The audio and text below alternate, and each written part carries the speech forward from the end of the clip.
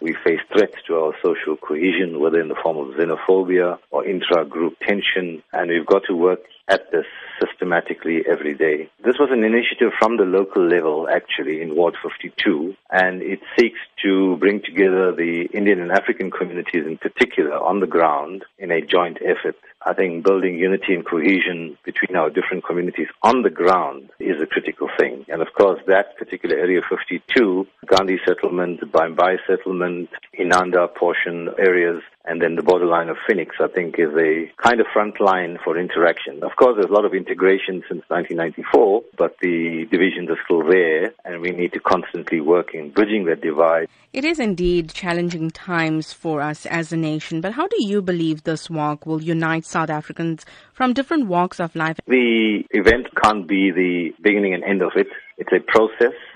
The aim is to raise consciousness about it, is to show that people on the ground at local level are working together, and it can be a huge symbolic example for the rest of the province and the country. I think in all our areas, communities do live side by side. Of course, there is a historic apartheid legacy where there are still divisions and boundaries, and one side is predominantly of one community and the other side predominantly of the other. And that's the thing, to show that bridges can be built. And then, of course, it mustn't just be restricted to national event days. So, yes, I think it can be an inspiring example for the rest of the province and the country. Oliver Tambo embodied anti-racism and the spirit of unity. As we celebrate Anti-Racism Week and commemorate Human Rights Day tomorrow, how can you encourage South Africans to follow in his footsteps and celebrate his legacy? I think let's use the centenary year to firstly understand Oliver Tambo's legacy. His most important gift to us as South Africans, he has given us of how to unite people and keep them united and manage things intelligently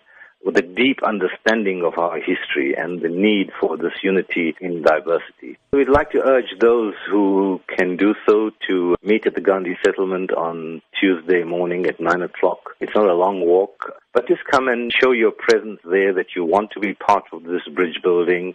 You want to honor Oliver Tambo. This can be a critical building block to the social cohesion efforts in the province.